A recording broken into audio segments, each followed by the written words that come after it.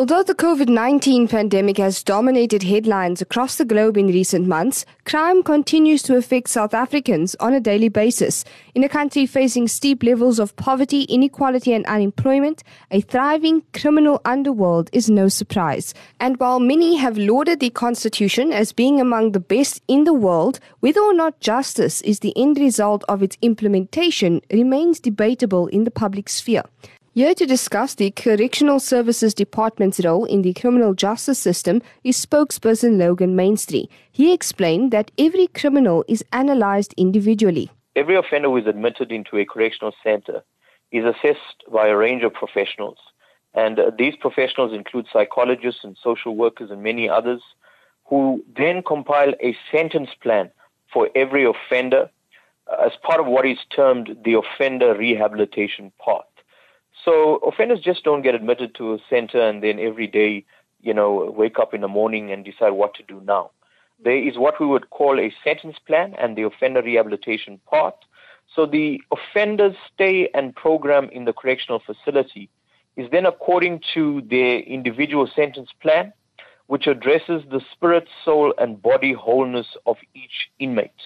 So it takes into consideration what offense they've committed. It takes into consideration the sentencing remarks by the court. It takes into consideration the feedback of the evaluation by all these professionals, including the psychologists and the social workers. And then we compile a sentence plan with relevant programs to address the spirit, the soul, and body wholeness of each inmate. Now, in terms of the spirit, there's various spiritual programs. There's various rehabilitation and reintegration programs. And then in terms of the body, we look at healthcare, we look at exercise, we also look at recreation and art programs as well. Mainstreet gives us insight into an average day in prison. An offender will wake up, they'll attend to the cleaning of their cells and surroundings, they'll have breakfast, they'll go for a parade where they're dressed, exercise, then they move towards working in factories. Some of them work in our bakeries, in our workshops, in our farms. Others attend school, as well as various other educational programs and skills development programs. They then have their lunch. They participate in sport and recreation, arts and culture, spiritual programs, dinner, and then they go to bed. And so the program continues. But as I said, it's just not any program.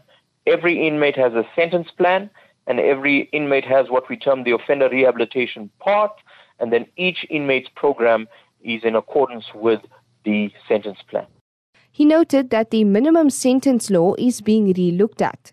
You can see a large proportion of those who are in our facilities are remand detainees.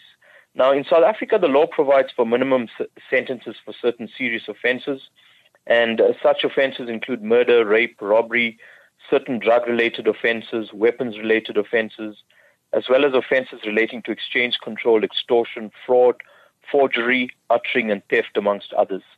The Minister of Justice and Correctional Services, Ronald Lamola, is currently reviewing the minimum detention period to be served by offenders who have committed offences related to gender-based violence and sexual and aggressive offences. However, there is a view also that there's an overuse of imprisonment in South Africa, and more needs to be done to consider alternative sentencing for minor low-risk offences such as shoplifting. And we are also moving towards considering alternative sorts of sentencing and looking at the use of the community correction system and sentencing offenders who are committed low-risk offences such as shoplifting to community options, or what we would call non-custodial sentence. Mainstreet explained that only after the minimum sentence is concluded are criminals considered for parole. When one is in the system of community corrections, they have not completed their sentence. After one has completed your minimum detention period, you've completed various programs, you are then considered for parole. You appear before an independent parole board who goes through your case file, looks at your history, looks at all the programs completed, and see how successfully you conducted yourself as well as various programs whilst under imprisonment. And if the parole board is convinced that, listen, you have successfully completed programs, then the parole board approves your parole. Parole is not a right.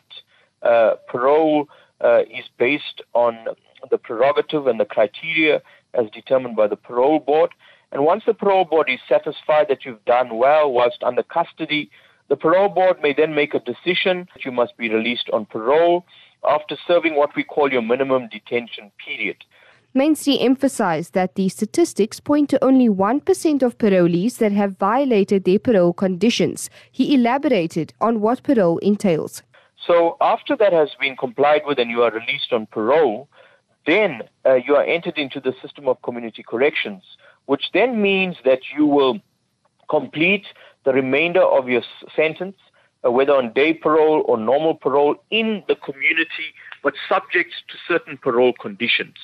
So what has to happen then is community corrections officials have to conduct regular follow-ups and monitoring of parolees and probationers who fall under the system of community corrections, as well as the branch, what we call social reintegration. And as part of community corrections, parolees have parole conditions which must be complied with, and this is monitored and supervised by dedicated community corrections officials. And if you violate any of your parole conditions, then relevant action will be taken against you, which may include that you'll have to return to serve the remainder of your sentence, then back in custody in a correctional facility. He concluded by defining what rehabilitation looks like to the department. For the Department of Correctional Services, an offender is considered to be successfully rehabilitated once the inmate has served his sentence fully and is successfully reintegrated back into his or her community. As I said earlier on, at this stage, 99% of those in the system of community corrections comply with their parole conditions. However, of the 1% who violate their conditions, some of them commit very serious crime, and this is concerning for the Department of Correctional Services.